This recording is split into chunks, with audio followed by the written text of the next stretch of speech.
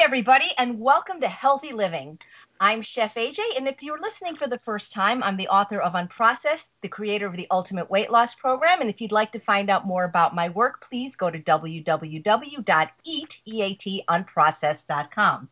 We have a very special guest tonight, not only one of my favorite people on the planet, definitely one of my favorite, if not tied for my favorite plant-based doctor, none other than Dr. Caldwell B. Esselsytn Jr. He is the author of Prevent and Reverse Heart Disease. He's one of the stars of the very popular documentary Forks Over Knives, and he is the director of the Cardiovascular Prevention and Reversal Program at the prestigious Cleveland Clinic Wellness Institute. Dr. Esselsytn is an Olympic gold medal winner. He was awarded the Bronze Star for service in Vietnam, and he was the first recipient of the Benjamin Spock Award for Compassion in Medicine. And I'm proud to say that he was the very first guest on the very first episode of the first season of my new TV show, Healthy Living with Chef AJ, and on another episode with Dr. Colin Campbell, my other favorite plant-based doctor. He actually taught him how to make breakfast. So please welcome to the show, Dr. Esselsytn. AJ, thank you so much. What a delight. You have such a nice voice. You have such a. If you weren't a famous doctor, I think you would have been a great disc jockey. You know. and what listen, is Ann listening? Because can I say I love you? The last time I saw you was in a tiny kitchen in Long Island. Mm-hmm. I know, and Essie, you're so tall that when they were trying to shoot you, me, and Dr. Campbell, they couldn't get the shot. I didn't realize how tall you are till you're actually standing next to you. You probably don't remember this, but I'm going to remind you, and I think my listeners would enjoy this story. So we formally met June 17th, the day before Father's Day, 2009, where you and Ann and Rip came over for dinner. You were speaking at a conference in Los Angeles. But the February of that year, 2009, you were speaking at the Century City Hotel in Los Angeles for the American College of ACPM, American College of Preventative Medicine. And you were one of the first lecturers in the morning, and you were speaking in front of all these doctors who were drinking coffee and eating danishes. And you were talking, you did that thing, and I'm going to ask you to do it, where you mention all the different vegetables, and you do it kind of quickly. And you said, and how many of you had kale for breakfast?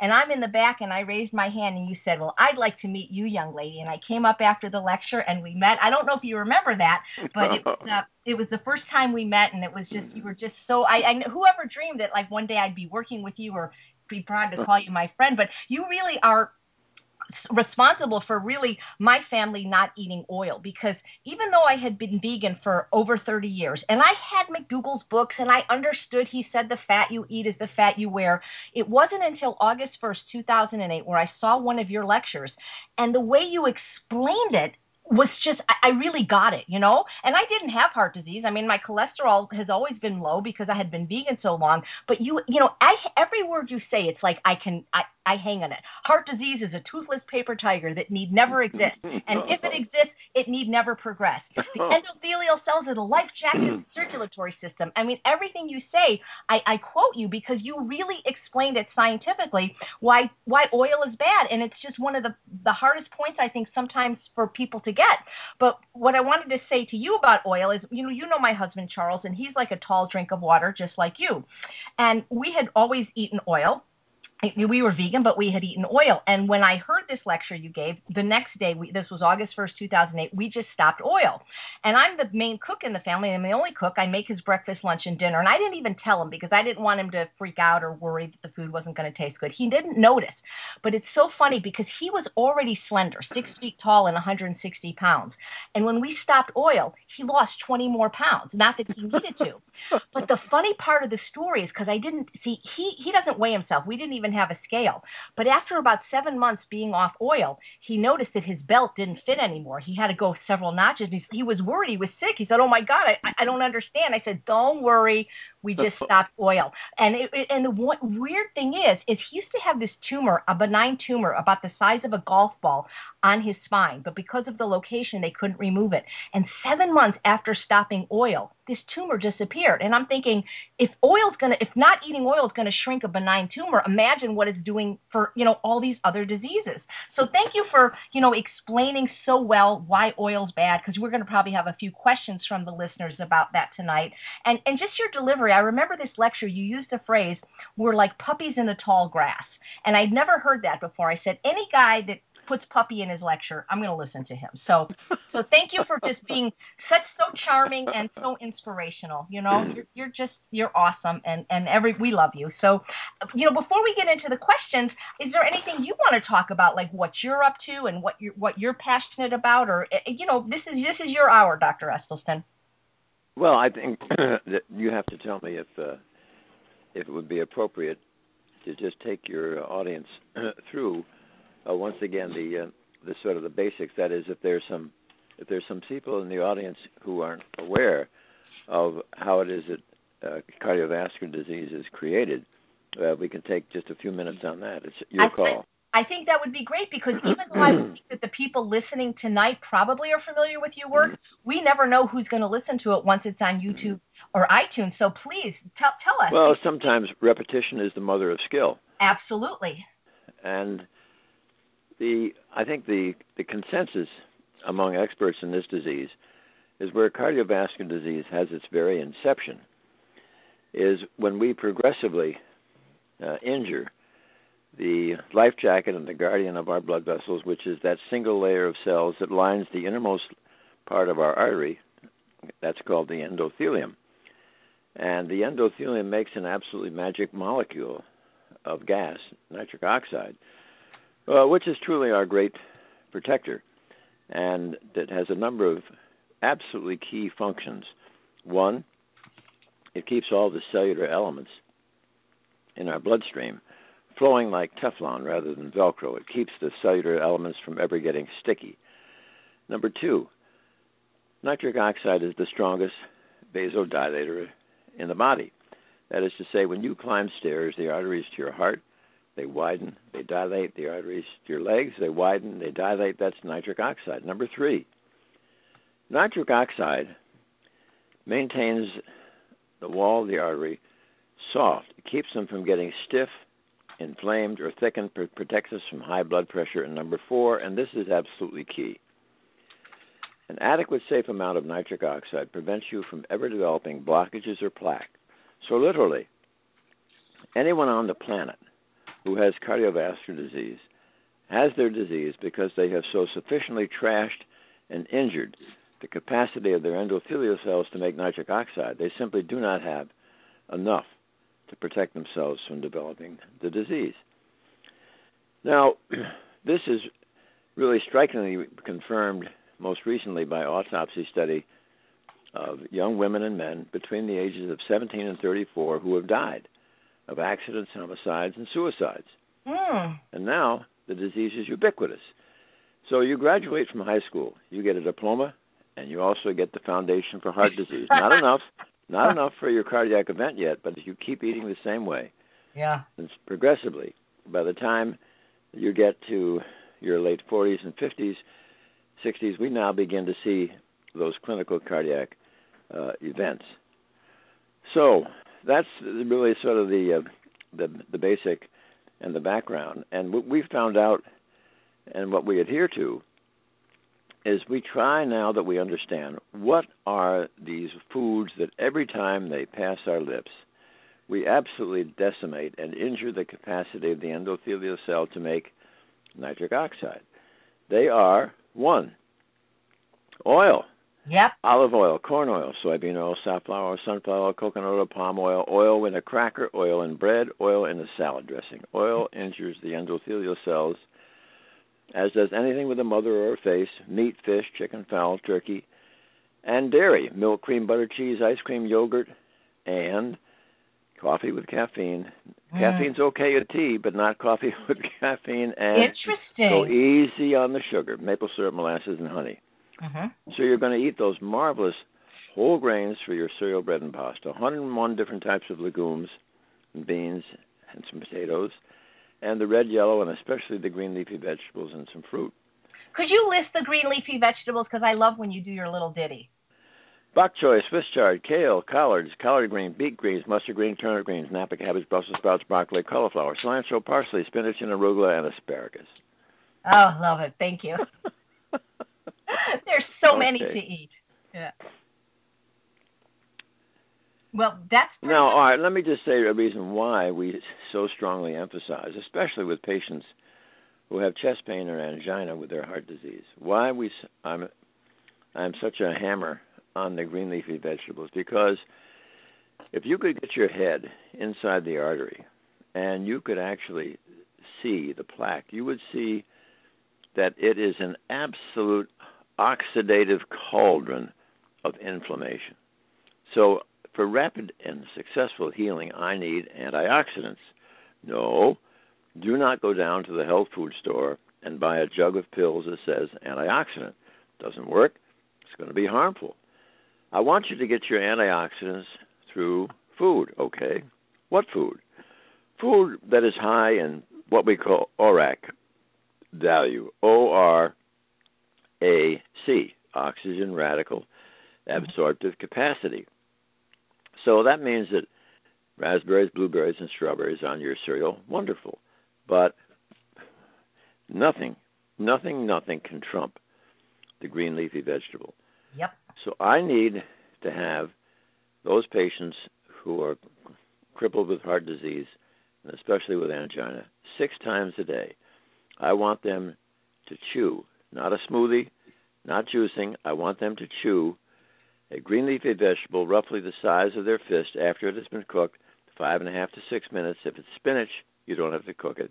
Mm-hmm. But then you anoint it with several drops of delightful lemon or balsamic vinegar, so you've got an absolute tender taste treat. Delicious. And you'll chew this at breakfast. You'll do it again as a mid-morning snack, again with your lunch and sandwich, again mid-afternoon, obviously at dinner time, and God, I adore it when you have that evening snack of kale. What have you done? All day long, you have been basking and you have been bathing that oxidative cauldron of inflammation that is blocking your artery with nature's most powerful antioxidants. And it is absolutely wonderful to see how rapidly these patients begin to ameliorate their symptoms of angina. Mm. But isn't it just easier to take a pill? I'm playing. It's easier to take a pill. That is correct. It is easier to take a pill. Isn't going to work, right? But you can take a pill. I'm being facetious, of course, because Dr. Esselsytn, why? You see, what we're striving for here is to restore really the basic covenant of trust that has existed since the days of Hippocrates between the caregiver and the patient, and that is, wherever possible, the caregiver is going to share with the patient what is the causation of the illness. And sadly today, in our most leading killer, cardiovascular disease, that is not done. We resort to drugs which have nothing to do with the causation of the disease. Sure. We resort to stents and procedures which have enormous expense, enormous morbidity, and significant mortality, and do nothing to treat the causation of the disease. So sadly today, cardiovascular medicine is positioned with this leading killer of women and men, and they cannot cure patients. Number 2, this approach will never end the epidemic. And in this most wealthy of nations, it is really financially unsustainable. And it is an absolute mistaken belief for physicians or anyone else to say that patients will not make this significant lifestyle change. It's not that the message is wrong. Mm-hmm. It is really how the message is articulated. Right. Well, sometimes they don't even know. I speak to a lot of people, like cardiologists, and I'll try to give them your book, and they're like, "Oh, well, my patients won't do it." And I'm like, "Well, did you ever ask them?" No. But do you get frustrated that your colleagues are just not wanting to hear this message? It seems like almost too simple to be true. No, but I tell you, well, sure. I mean, for 30 years of this, but I'll be honest. The reason that I am so really excited, perhaps even now more so with the potential of medicine than ever before, is that when you think of where we were 30 years ago. If you thought there was resistance now, you can imagine what it was like then. Oh wow, yeah. It's so absolutely exciting to see some of the younger cardiologists coming by, wanting to apprentice with us.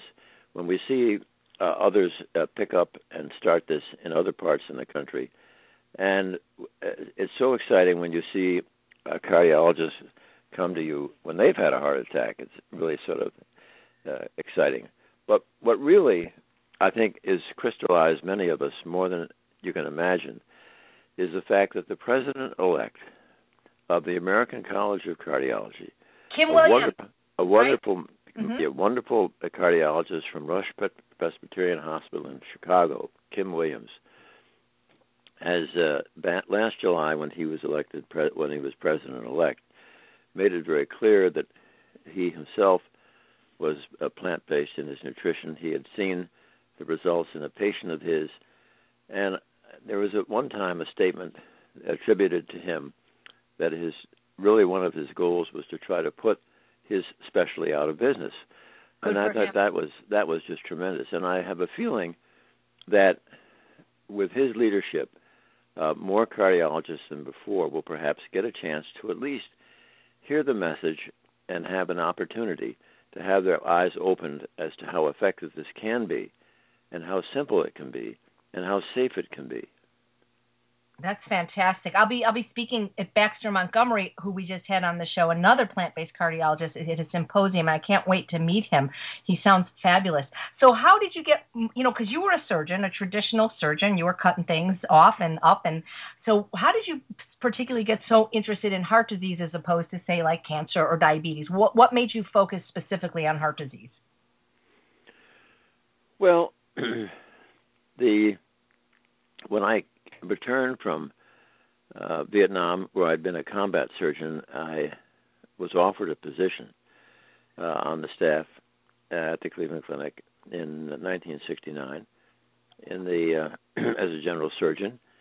And in a few more years, I was chairman of the Breast Cancer Task Force, and I was director of thyroid and parathyroid surgery. But it was in my role as chairman of the Breast Cancer Task Force that I became progressively disillusioned about the fact that for no matter how many women I was doing breast surgery, I was doing absolutely nothing for the next unsuspecting victim. Mm-hmm. And that led to a sort of a global review.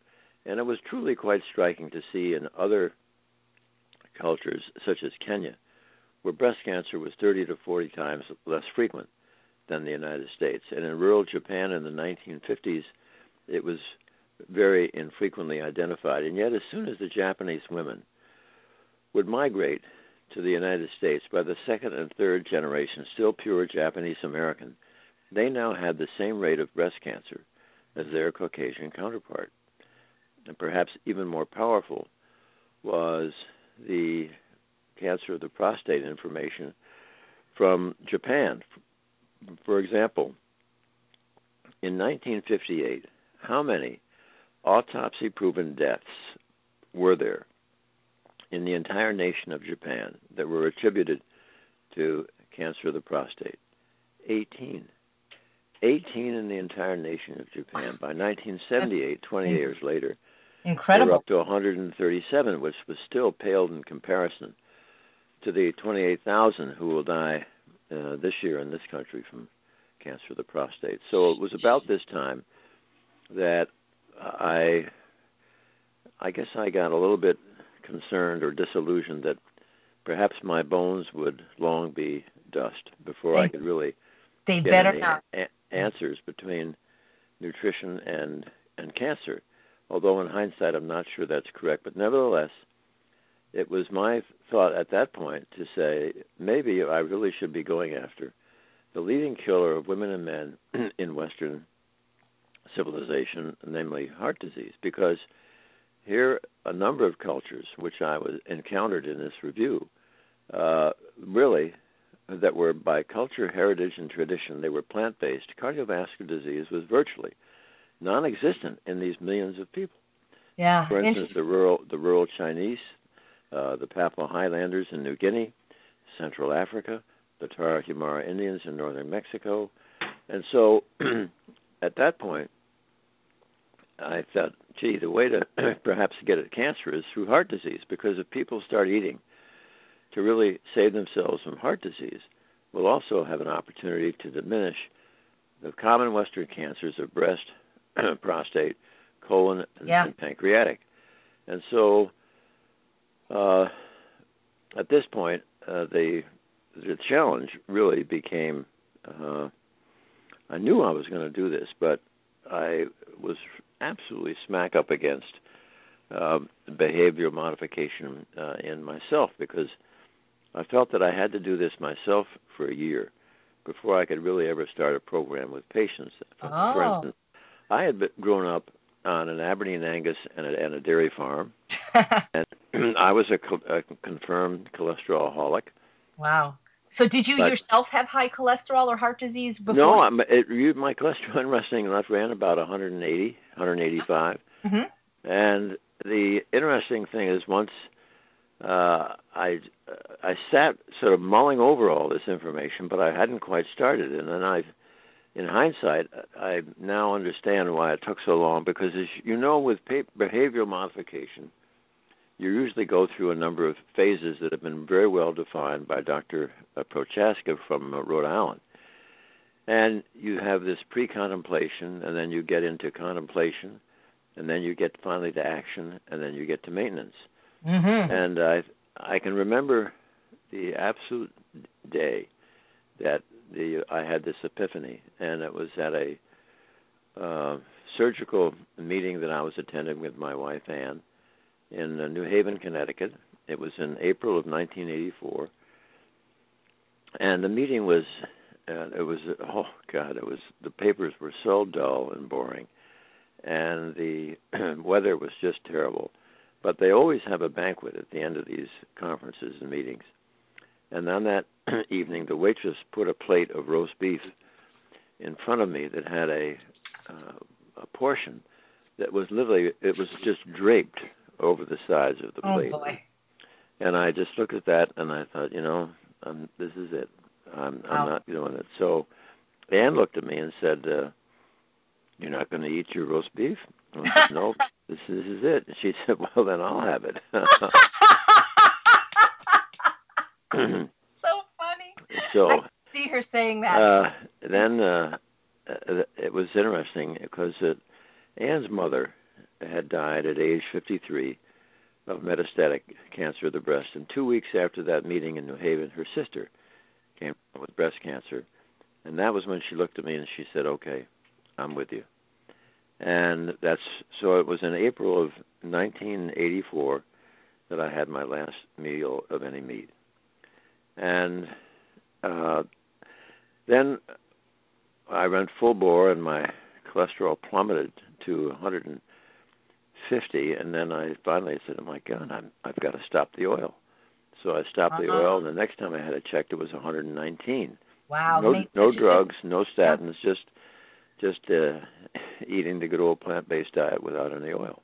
That's incredible. So then I went to cardiology and asked them if they would be willing to supply me 24 patients, provide me with, I didn't want these people to be exactly at death's door, but they were, in truth, as my late brother-in-law say, these were Essie's walking dead. Wow. There were 24 of these people. They had either failed their first or second bypass. They had failed their first or second angioplasty or stent. They were too sick for these procedures, or they had refused. And 5 were told by their expert cardiologists they would not live out the year. But I'm happy to say that those 5 all made it beyond 20 years, and it was really quite exciting. That's amazing. To suddenly see how these patients responded. Now, I was absolutely petrified, not being a trained psychologist. I was petrified about the loss, because it was a small group. I mean, I had all my surgical obligations, and so I only could have 1 half day off for research. And if they didn't comply, this was going to be the rock upon which this study would flounder. And so I decided to use, for these patients who were so sick with heart disease, the same mantra that I was using for my cancer patients, which I had learned many years ago from a wonderful West Coast surgeon by the name of Bert Dunphy. And Bert used to say that patients with cancer are not afraid to suffer, and patients with cancer are not afraid to die. But patients with cancer are afraid of being abandoned by their family or by their physician.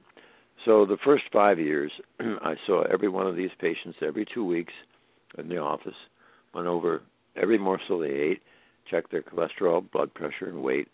And at the end of 5 years, I was able to stretch it out to once a month. And by the end of a decade, they were now pretty well on autopilot. So I was doing it quarterly. And that the results on that have been published on several occasions. And really we've had some extremely striking reversal of disease on an angiogram. But I think it's very important to share with your audience this evening that although there are actually 6 types of disease reversal. Now, the one that's sort of jazzy and exciting are when you see the disease regress in the artery itself. But that's only one way that disease reverses, and that's going to happen perhaps in patients whose plaque happens to be soft, made up of inflammation, fat, and cholesterol. On the other hand, there are going to be patients who are in their 50s, 60s, and 70s whose plaque has been there so long, it's absolutely nothing but solid scar and calcification and fibrosis.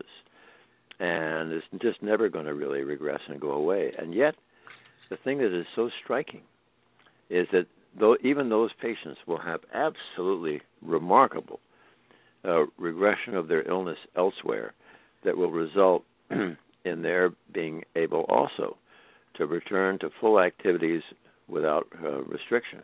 We recently had a gentleman who had previously had some stents. He was from Oklahoma City, an antique dealer, and he had those stents, and then he in December of 2013, he was feeling miserable again with angina, had another angiogram, which again showed exactly what I said.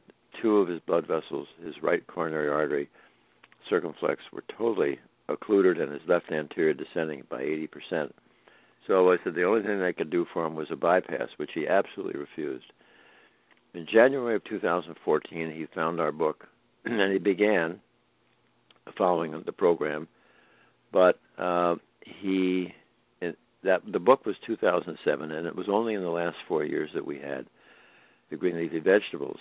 So when he called me for some suggestions and thoughts, in January of 2014, I suggested that he come and attend my monthly intensive counseling seminar for patients with cardiovascular disease, but he was afraid because of his health status to travel from Oklahoma to Cleveland.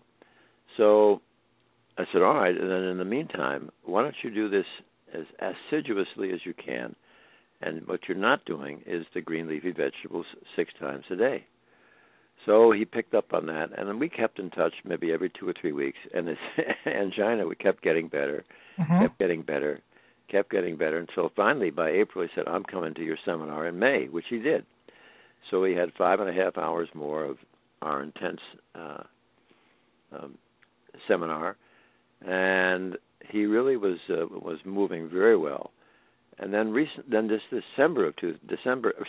September of 2014, I happened to be in Aspen, Colorado, making a presentation when somebody came up to me and said, do you know Mr. So-and-so from Oklahoma City? I said, sure I do. You have it?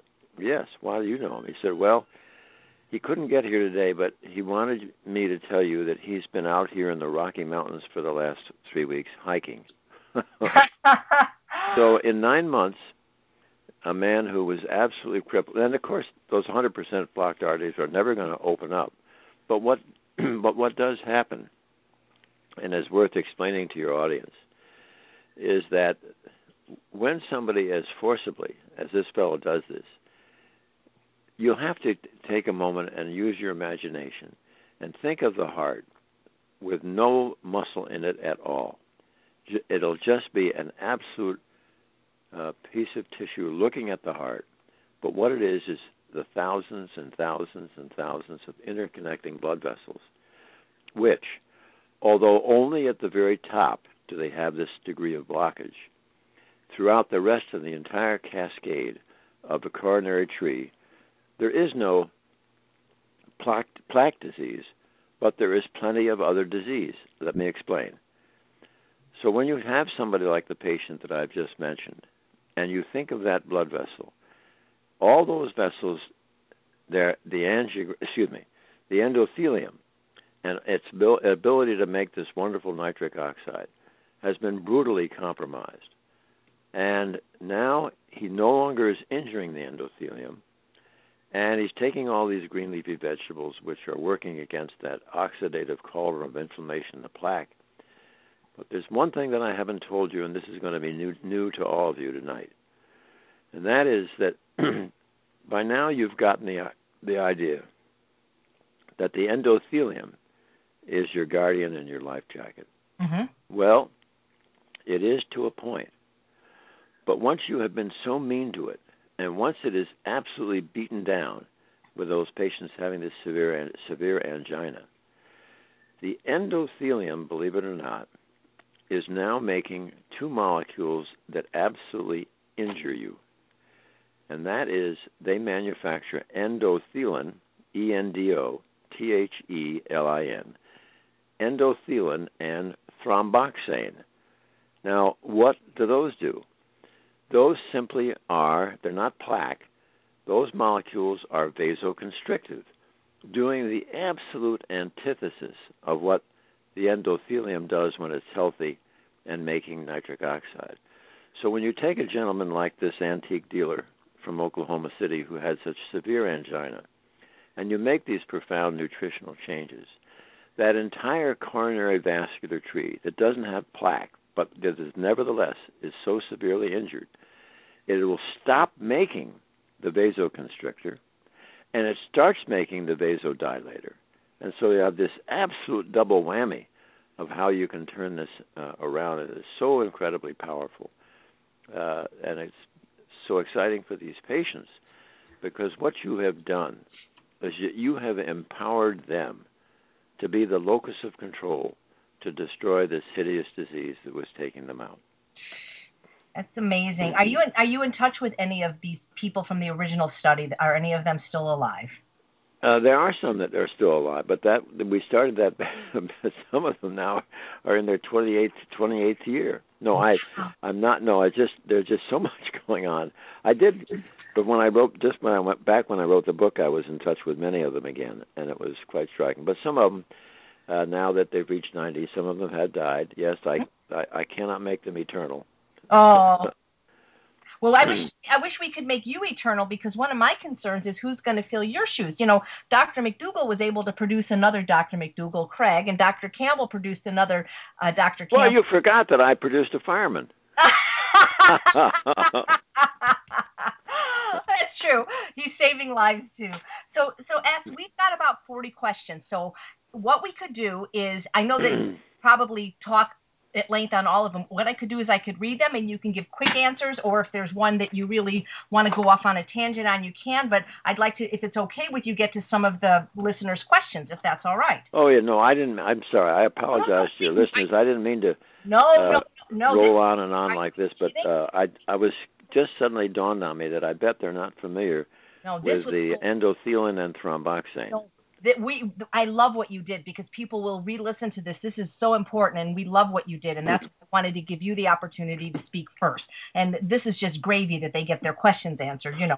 So I'll try. I'm not sure I'll succeed. I've limited them to the ones on heart disease, because some of them we got about other general body parts, and I thought that would be more appropriate for another doctor. So a lot of them will be just quick yes/no answers probably. So Barbara wants to know that if you have a family history of coronary artery disease and peripheral artery disease, would you ever recommend a full body scan? Well, you know, if somebody simply has a strong history of cardiovascular disease, first of all, one comment. about peripheral artery disease. It's very, very infrequent, other than in a diabetic, that you will have disease in the legs in somebody who has not had a history of smoking. So it's terribly important. In our intensive counseling seminar, I do not accept patients who are smoking. Of course. Ex-smokers, yes, but the reason we do not accept smokers is no matter how carefully they eat, if you're smoking, it's history. It's not going to work. It's not going to work. So if you have a strong family history, the exciting thing today, if we're talking to somebody now, before they have developed full-blown cardiovascular disease, now they're going to certainly protect themselves from ever having this problem. But the same, interestingly enough, goes for somebody who has a strong family history, but now let's suppose that they've had a situation where all males in the family have been dead before the age of 50 because of heart disease. And let's say the patient has somebody who's in their 30s who's had a heart attack, but they've survived, and they just feel the sword of Damocles hanging over their head. Nothing could be further from the truth than the fact that they are going to be absolutely fine if they really do this and do it right. And they're going to be so empowered to know that even though they have that, perhaps that genetic burden, especially what we know now with epigenetics and our own history of over 30 years, I don't care if the patient's got a strong family history. If they're willing to do this and make these changes, they're going to do fine. That's fantastic. Suzanne wants to, we'd already talked about oil, and you don't recommend it for anybody. Suzanne wants to know if someone with diabetes should cut out all fats, including nuts, seeds, and avocados, or should people in general cut those out? How do you feel about the whole food fats? Well, I think that if somebody has cardiovascular disease, whether they have diabetes or not, I'm not a great fan for nuts. And I don't mind seeds if you have some seeds that are some sesame seeds that happen to be impregnated in a few spots on the outside of a bun that you're eating. That's fine. I'm not gonna. Listen, I'm a chef, and I don't impregnate my food with anything. Let me just tell you. I'm not going to quibble on that. But if I give the green light for nuts and seeds and avocado, that's just a lot too much more fat than I would want certainly for my patients. For example, right now in the situation we've got a winter, and if I ever said somebody could ever have 4 or 5 English walnuts on their cereal in the morning, that's not what people would hear. Right. They'd say that Dr. Esselsytn said that nuts were fine. Well, that's crazy. Did you ever hear of anybody who ate one nut? No. Nuts are highly addicting.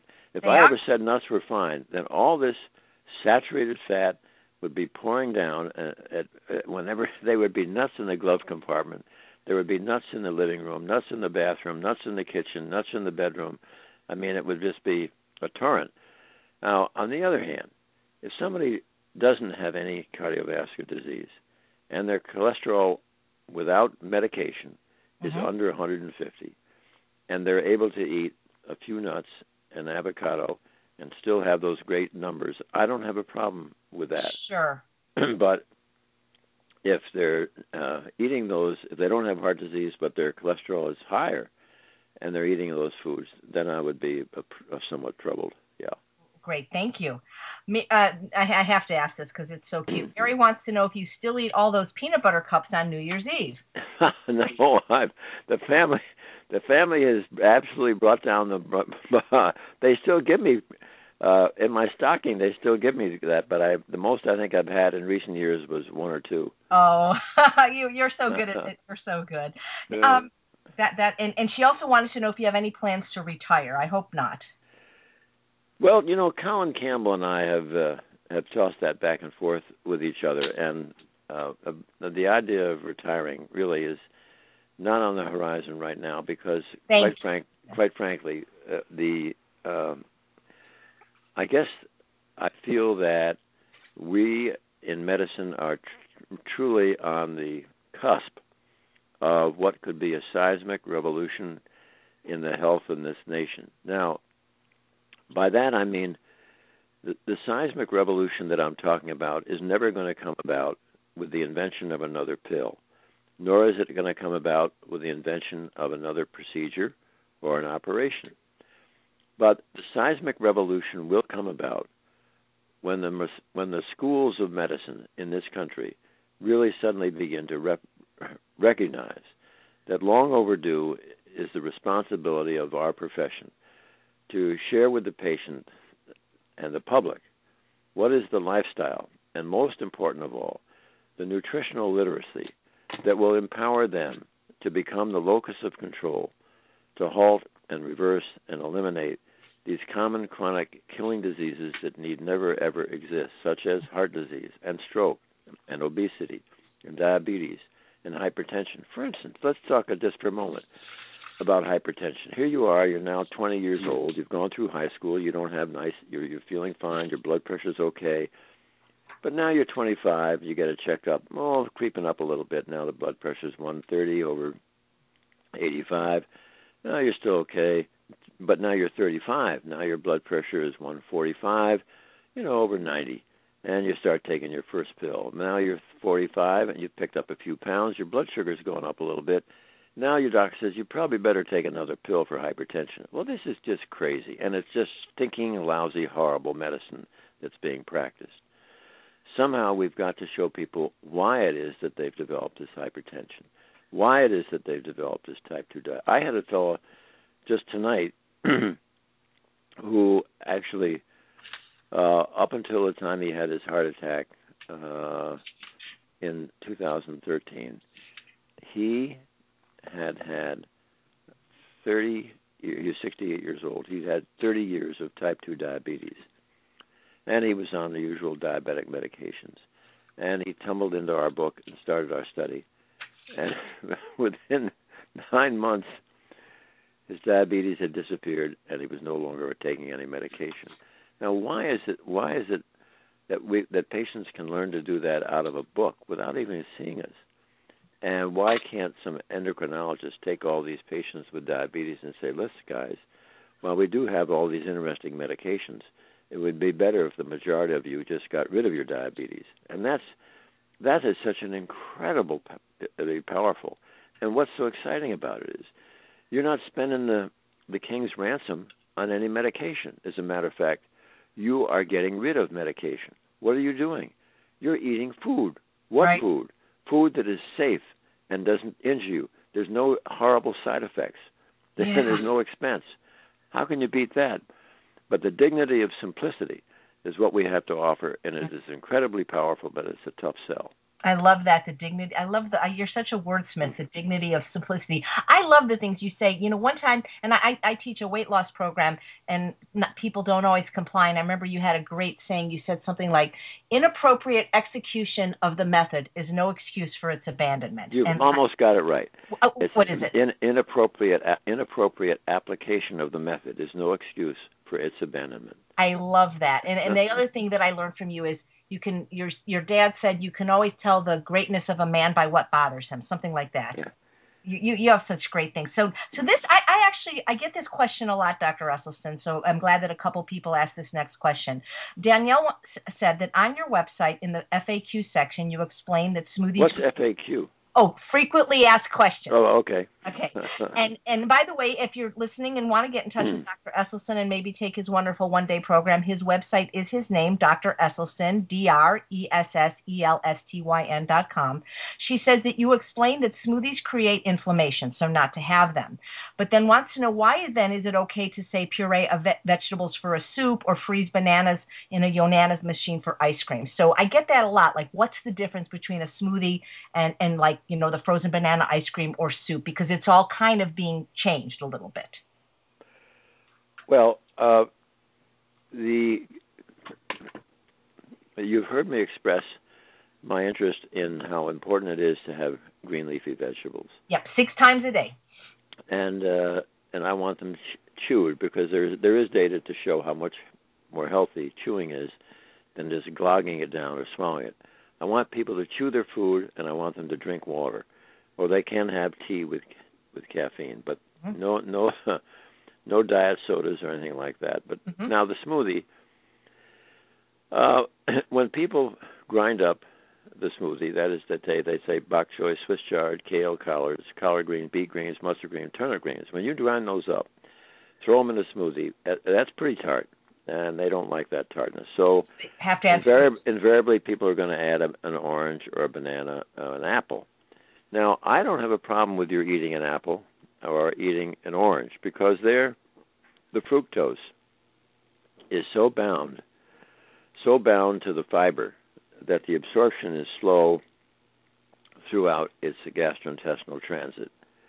On the other hand, once you take and put these things through a blender or a high-speed machine, now you've separated the fructose from the fiber. And it's just like a rocket going off in your stomach. I mean, I've had some of the patients who didn't believe me who checked their blood sugar when they chewed it versus when they let it go with a smoothie. The difference was like something between 90 if they chewed it versus 300 when they blended it. That's very interesting. So with that sugar just absolutely roaring through your stomach, it injures the liver, glycates protein, and then injures the endothelial cell. So this is why I have a great difficulty with that. I mean, fruit is fine if you chew it slowly, but boy, never have apple juice or orange juice. Yeah, and we'll have to change that. I think some point in our book, way back in 2007, we did have some apple juice. So do people I hope that answers your question. No, thank you. You really explained it well. Do people have to worry about how much fruit they eat as far as their triglycerides? Well, I think if you just you want to keep a dry eye on your triglycerides because fruit is mostly sugar. Mm-hmm. And I think increasingly, if you compare fruits to vegetables, and every study, vegetables will really, they're the champ. And yet, I have no problem with you having, having an orange or having an apple, but right. I don't think you have to have 16 oranges. Exactly. Yeah, because somebody asked what you thought of the 80-10-10 diet, which is a very. I think it's the 80-10-10 is fine.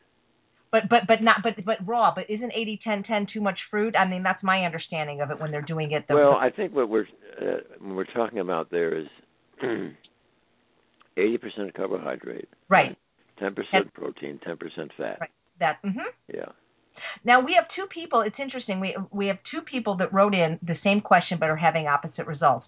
One person said she's following your diet and has lost too much weight, and has been recommended that she should eat some of the fats like nuts and seeds. And another lady wrote in and said she's gained 20 pounds eating this way from all the starch. So how do you address that? I mean, how could two people? Well, what you do is you talk to them individually because obviously they're at different ends of the spectrum, mm-hmm. and they have a situation which calls for really individualizing. Now, let's take, for instance, first the person who has lost more weight than they want. Well, when we ask people to no longer have oil, no longer have dairy, no longer have meat, we've taken away an enormous amount of those high caloric foods. And so really people who do that right invariably will lose weight. Now, for the person who feels that they've lost more weight than they want, we want them to increase their calories, but they don't have to eat it by resorting back to the foods that are high. For instance, if somebody with heart disease wanted to go back to eating more nuts and avocado, I would discourage that. But what we would like them to do would be to take and increase their high caloric density food. And what we're suggesting here, there are the grains. So there would be, for instance, suppose somebody were to have an extra bowl of cereal, either in the afternoon and in the evening after supper. In that bowl of cereal, if you have rolled oats, if you have oat milk, if you have raisins, banana for sweetener, maybe blueberries, raspberries, and strawberries, you've got a delicious caloric feast of things that are absolutely healthy. And you do that a couple of extra times a day. Or if you want, maybe you snack with some bagels with some hummus that is free of oil or tahini. Mm-hmm. There are just ways of increasing the grain intake to keep the weight loss from happening. Now, on the other hand, addressing somebody who finds that there's a weight issue, it's almost impossible to gain weight on the program that we suggest unless somebody is really overdoing the high caloric density food, the grains. Oh. The first things that we would suggest in that person was that they would eliminate the grain that is made from that is flour. Mm-hmm. So that means that when you take a grain and you enrich it into flour, as my friend Neil Barnard has pointed out, you've got something much closer and akin to sugar. So the pasta, bread, rolls, and bagels are gone. And then you eat sparingly of the other grain, and weight is going to come down. And for that person who is gaining weight, be sure that the only thing that they ever drink is water, and never any smoothies or juice. Mm-hmm. Yeah, and that's going to work. And if that doesn't work, then we'd fine-tune it a little more. There are occasional patients where we really want to see their weight come down rapidly, because let's say that they have a fragile amount of heart disease. They somehow tell you that they seem to weigh about 270 pounds, and they're diabetic. And they just, they hit a plateau in their weight loss at 240 when you get them to stop the flour. And then there's a little technique that I first heard about from the National Institutes of Aging, which is really rather safe because it's only twice a week, and that's fasting on Monday and Thursday, so you don't interfere with the weekends. Mm-hmm. And when you fast on Monday and Thursday with water only, although in special situations I would not be at all adverse on even their fasting days if they wanted to have the green leafy vegetables. Nobody's ever going to gain a lot of weight eating green leafy vegetables. Right, but right. Those are some of the suggestions that we would think about for those situations. Sure. We had Dr. Clapper talk a little bit about this intermittent fasting. Well, I believe you're the one that said, Dr. Esselsytn, that we didn't exit our mother's wombs clutching a Vitamix. And so I'm just playing a little bit devil's advocate here. If the sharp blades of the Vitamix are bad for the fruit, why then aren't they also bad from the grain? I mean, why would we want to disrupt a whole grain and make things like flour? Doesn't that make it a little bit more injurious? Well, I suppose you could argue that that is the case, but I think that if we're going to get people to really continue to have the health of grains, that I think the way it's constituted in breads that are made without oil and without sugar, and in whole grain pasta, and some of these cereals like rolled oats, I think those are safe. Yeah, rolled oats I love, and I love the way you make them, which is raw. They're so much more delicious raw than they are cooked, in my opinion.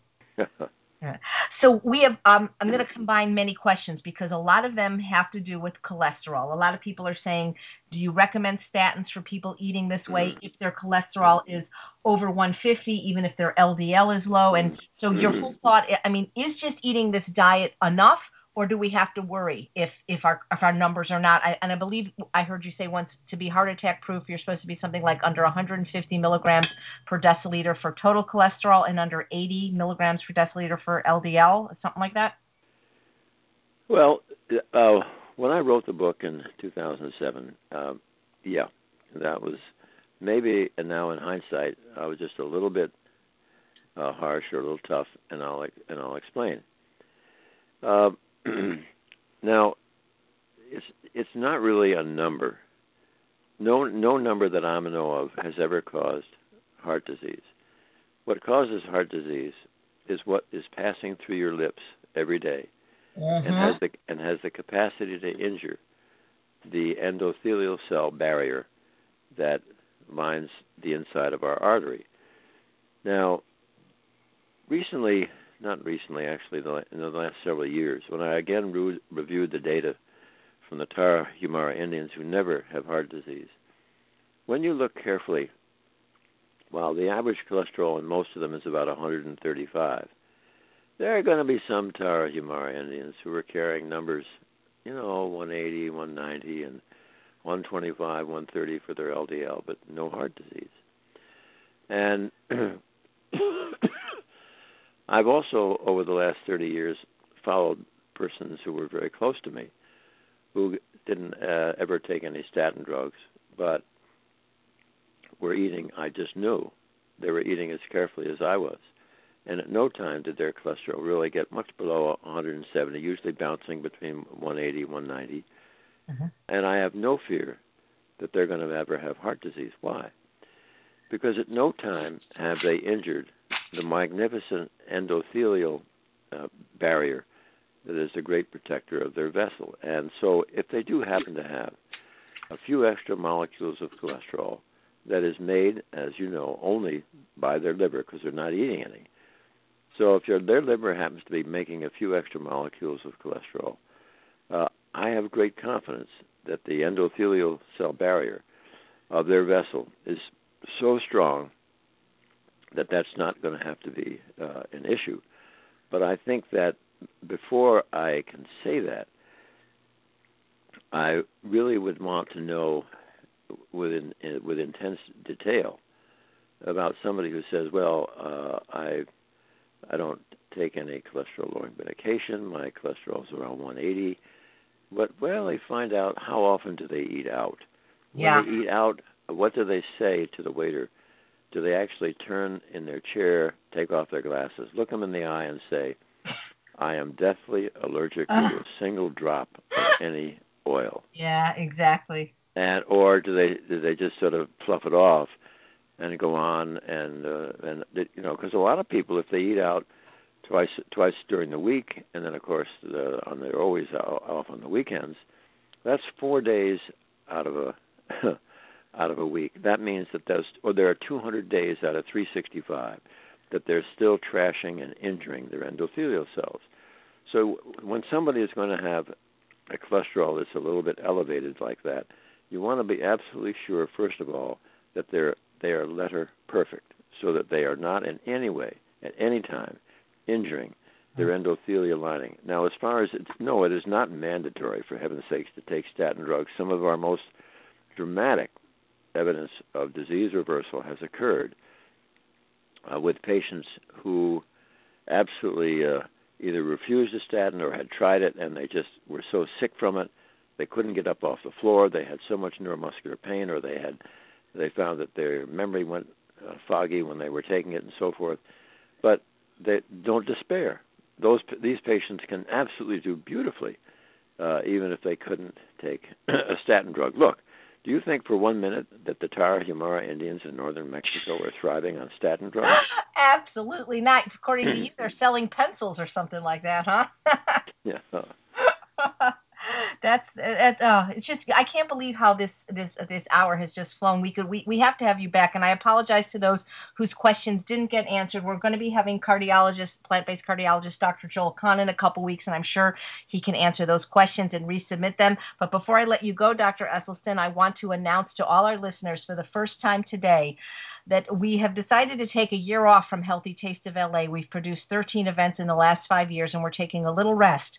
But we're coming back even bigger next year, and we have a date. It's Martin Luther King Jr. birthday weekend, January 16th and 17th of 2016.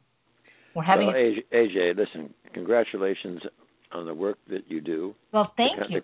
The contributions you've been making, and thank you for having me as your guest. Wait, don't go. Essie, don't go. I got to say one more thing, okay? Yep. Yeah, because what I didn't say to the people is who the keynote speaker is. And the keynote speaker is none other than Dr. Esselsytn. And we can't hear them, but I know they're jumping up and down in their seats. And it's not just Dr. Esselsytn, but we're having the whole family. We're having daughter Jane, wife Anne. And when you come, you're going to be able to hear me sing this song. Esselsyns, meet the Esselsyns. They're a skinny family. Oh, too much. From the town of Cleveland, you will not believe how much they eat. Someday, maybe they will eat some nuts, and then, just like me, they'll have big butts. Esselsytns. Meet the Esselsytns. Well, you really gotta see 'em. You'd wanna be 'em. You'll have a real good time. So please join us for Healthy Taste of LA next year with keynote speaker Dr. Esselsytn. It has been such a pleasure talking to you, and I can't wait to see you, I hope, very, very soon. And love to your whole family, and thank you so much for what you do, Dr. Esselsytn. All right, listen, get a good sleep. Okay, good night. And thank you so much for listening to everybody. You've been listening to Healthy Living with Chef AJ. I'm Chef AJ, and I make healthy taste delicious.